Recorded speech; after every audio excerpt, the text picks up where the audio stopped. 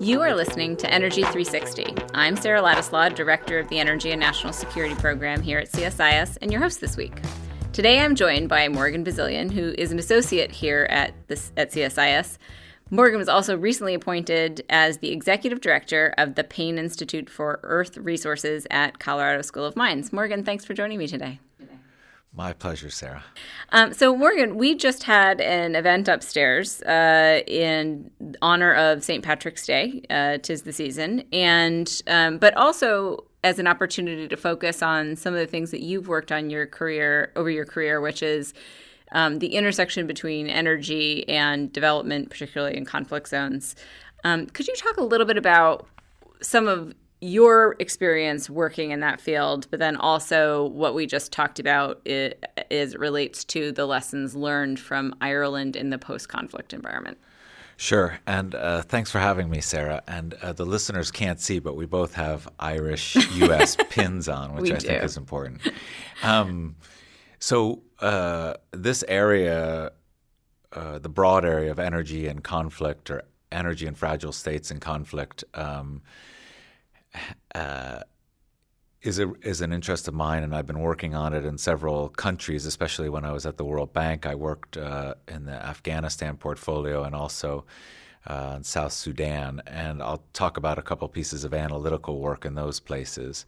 The contours of this relationship between energy and conflict span from the provision of energy services to people in these places in conflict or post-conflict, to more recent initiatives in energy at refugee camps and places where people have migrated from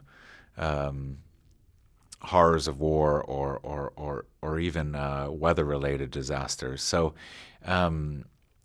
if we take the latter topic first, there's some really interesting work happening at Chatham House around an initiative called the Moving Energy Initiative. And that initiative is working with the UNHCR and other bodies that work in refugee situations and looking at how best to provide energy services from a sustainability perspective and also just from a human welfare perspective. And there's been some really interesting progress there. And it aligns with technological progress we've seen in say, solar energy, where the costs have declined so much that you've seen refugee camps in places like Jordan put up large standalone systems.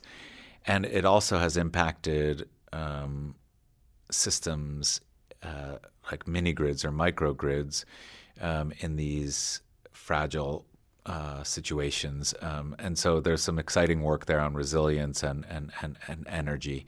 So that's one piece of this energy and conflict possible area of exploration.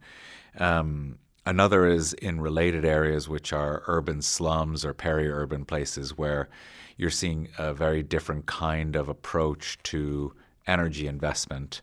And the World Bank has been working quite a lot in the slums in Nairobi, as an example, and in Brazil as well, in the favelas in Rio and similar. So there's, because of the technological changes, the cost declines, et cetera, you're seeing a lot more renewable energy systems or mini grids with hybrid systems in these situations. So that's a change from the past.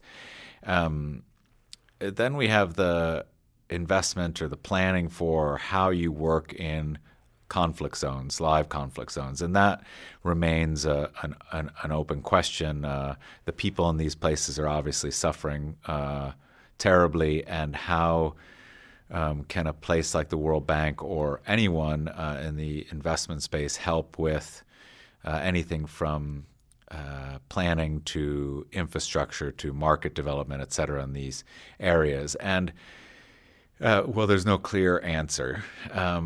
But we've recently done when I was at the World Bank, we did some geospatial planning modeling in Afghanistan that was to look at how you might approach rural electrification in Afghanistan, given the underlying uncertainties that surround conflict in that country, and with up-to-date assumptions about the costs of energy technologies across the board. And are there better ways to deliver energy services to the people currently without those, which in that country is a large group of people outside of Kabul. And so the first step was to look at the demographics and the energy modeling. And so there's a paper out now from the World Bank on that. And we tried to take into consideration some of the risks posed to, say, large-scale projects in those countries. We did a more detailed analytical approach on this topic in South Sudan,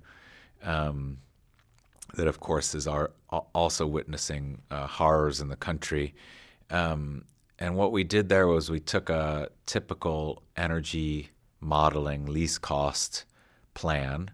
In other words, the mathematics take an algorithm that say, find the least cost solution to providing energy services. And we added a patina or a filter, a fragile filter, if you will, onto that mathematical modeling. And that fragile filter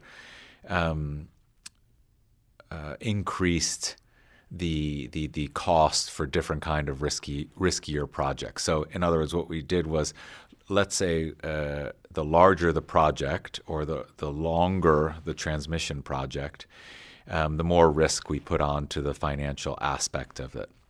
And what we found was something rather intuitive, which is that you would, under an optimal scenario with that fragile filter, you would actually, rather than build large-scale infrastructure and transmission and generation, you would likely build a series of smaller-scale mini-grids or microgrids that allowed for quicker build and also less likely to be hampered by violence or bombing or the lack of availability to capital, right? So they were smaller scale, they're incremental, modular, et cetera. So all the things that people have been talking about in terms of resilience came out in the math. We're currently working on more sophisticated mathematical formulations of that using stochastic programming and all kinds of other things. But I believe that the result of that will not be dissimilar to our first sort of simplistic pass. And so that hopefully can inform future investment strategies or strategies by the government. And I think we might see some of that in Afghanistan in the short term anyway. So, so some contours of that energy and conflict space, and it was a great session today, so thanks for having me. Yeah, it was great. And your colleague, Brian O'Gallagher from University of Cork, gave an overview along with a theory that in the context of Ireland and the development of an electricity market between the Republic of Ireland and Northern Ireland, that actually keeping electricity planning out of the sort of post-conflict resolution process was helpful to getting what is ultimately technical work done over a period of time. Just to say, yes, we had a great story from Brian O'Gallagher from UCC on post-conflict Ireland and the energy situation there. And it's a fascinating example of where, as Brian said, energy was not included in the Good Friday agreements and yet has emerged as one of the success stories of cooperation between the Republic and the North. And that takes the form of the all-island electricity market and more recently the all-island natural gas market and so not just the market and its clearing in pounds and euros and being synchronous across the island in the case of electricity, but the infrastructure associated with it from gas pipelines to electricity infrastructure. So a really interesting, ongoing, and seemingly successful story in a post-conflict situation that we think might have some resonance to other border conflict issues that exist. Now, there's very different histories, very different infrastructure, very different energy profiles in other places where you could envisage cross-border cooperation, whether it's India to Pakistan and vice versa, or Israel and Palestine, or South Sudan and Sudan. Very different starting places. And, to remember that even in the case of Ireland, which is not suffering from the level of violence in the places I've just mentioned, still after 20 years there are areas for further work and challenges to overcome, not least of which, as Brian discussed, the uncertainties thrown in by Brexit. I'd like to go back to something that you said, Morgan, or at least tie on to an idea that you were bringing up, which is that there's an emerging sort of recognition of the opportunities that are coming from new energy technologies to provide energy services in conflict environments. There's also another impact that energy has on conflict environments that you've recently done some work on, which is the role of minerals and metals in the energy transition and what that might do in some of these locations. Could you talk a little bit about that work? Sure, thanks. So, if we conceive of the energy transition as a move towards more clean energy and things like the electrification of vehicles and storage systems such as batteries, and you project this out several decades, since the technologies would be dramatically different in scope to what we see today, those technologies have specific mineral and metal demand impacts. As an example, on things like lithium and cobalt, which have been in the news quite a bit recently, right? And so the mineral foundations, as it were, for the energy transition are very different by mineral, and they're very different by your assumptions about what technologies will win or what technologies will see massively deployed. And so some like cobalt, which is at least today's market largely found in the Democratic Republic of the Congo, have very different supply chain profiles to things like, say, copper, which has a large markets and transparent markets, and to cobalt, which from the DRC has a lot of challenges around in-country governance issues and opacity of transactions. And so what you're seeing is not only pressure on these minor metals in some cases that don't have these big, deep markets, but you're also seeing opaque transactions. So we saw in the news a couple weeks ago about Apple making a deal for cobalt. We also see the car manufacturers VW and BMW and all of them doing bilateral deals to secure their supply chains for these minerals and metals, and that makes for a very different set of markets across the world. And so there's a lot of interesting work to be done in that area, and the World Bank had put out an initial paper on some of these issues. The European Union Joint Research Center has some papers on it, and in those cases, the Colorado School of Mines had played a useful supporting role, given the expertise in some of the major metals and the supply chain and markets. So I think there's a lot more work to be done there. There's more work by both the industry and by the industry on the mining side, as well as the helping to look at resource mapping, as well as looking at scenarios of the future, which of course are inherently wrong. And so trying to predict what that foundation will look like is also terribly difficult. Absolutely. the points that you just made on minerals and metals and the energy transition is something that you talked about at CERAWeek, which we were both at, but maybe only for like 2 common hours. One of the things that was also a significant theme at CERAWeek was the role that oil and gas companies in particular are trying to play in the transition. And you have written on that recently as well. Can you tell me about what you found in your research about the role that they're playing and what further research you think might need to be done on that? Yeah, sure. Thank you. So CERAWeek, I addressed it in 2 places. One was a panel on methane emissions from natural gas, where I was on a panel with both the EDF as well as the OGCI, the Oil and Gas Climate Initiative, and Pratima, who runs that, was on that panel, a fascinating panel, and showing that, the oil and gas companies are looking to best practice in these areas, not just methane emissions from fugitives, but also from flaring. And there are some global initiatives like the bank's Global Gas Flaring Initiative that are really important in that area.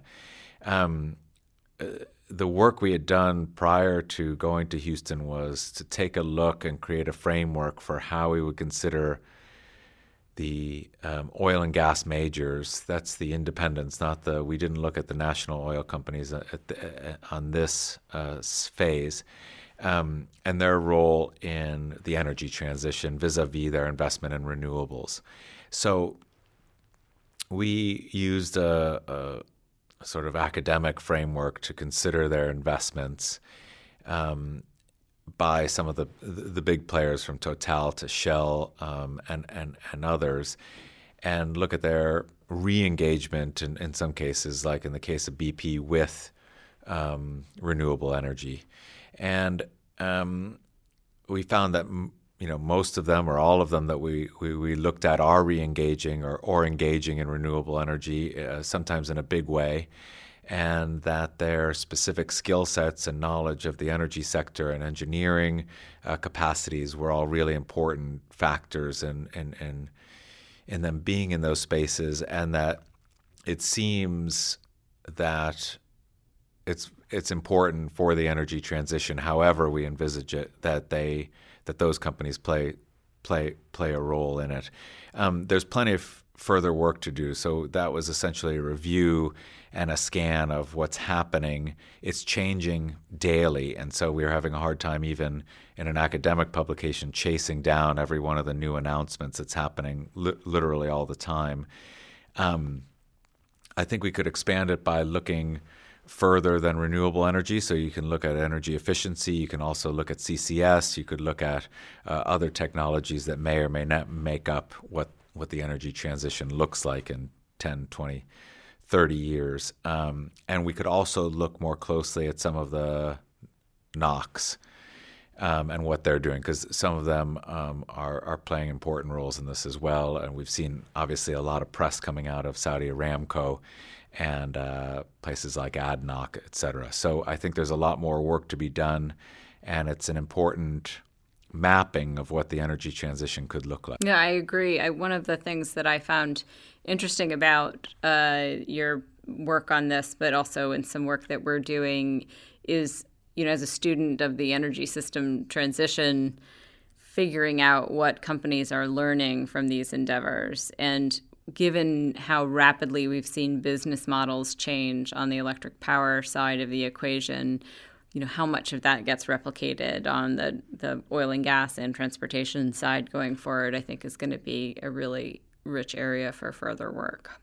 Yeah, and you can see evidence of that in how, say, Shell is approaching some of this and making investments in power companies. So, you and I have discussed in the past how when we think of the energy transition, it's difficult to group together power or electricity with oil and gas. They have different markets, they have different players, they have different technologies, but it looks like we're seeing more overlap between the two sectors than we had in the past, and that'll make for some interesting interaction. So, Morgan, at the outset of our talk together today, I mentioned that you're heading up a new institute, the Payne Institute out in Colorado.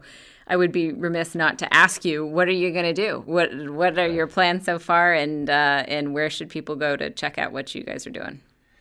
So thanks for that, Sarah. I just moved to the new role about 2 weeks ago. So you have it all figured out. So I haven't had it all figured out, but I did get some skiing in prior to moving there.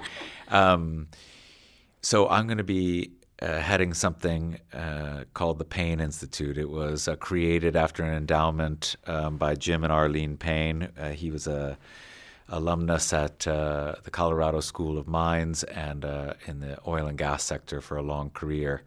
And the thought is to take what is one of the country's finest energy, natural resources, and environment institutions focused on engineering and science and bring a level of public policy discourse to the campus, as well as allow for decision makers to benefit from the rigorous science and engineering stemming from the campus. So we are going to look around the country and see what the other energy institutes at great universities are doing and try to find a reasonable space for us to make a contribution there. The Colorado School of Mines has been around for a long time, since 1874, 2 years before Colorado got statehood, and is certainly seen in the industry, in the oil and gas and mining industry, as a objective, honest broker in the space. And so I hope I can bring some of that to convening discussions out in Colorado. And everyone seems enthusiastic to come out and ski or do other fun things in Colorado. So it remains to be seen, but I'll keep you posted. That's great. Well, I'm sure it won't be hard to get people to visit you, but we sure look forward to working with you guys at the Payne Institute. Thanks so much. Great. Morgan, it's been great talking with you today. Yeah, likewise. Thanks for having me. Thanks. Again, I'm Sarah Ladislaw, and you've been listening to Energy 360.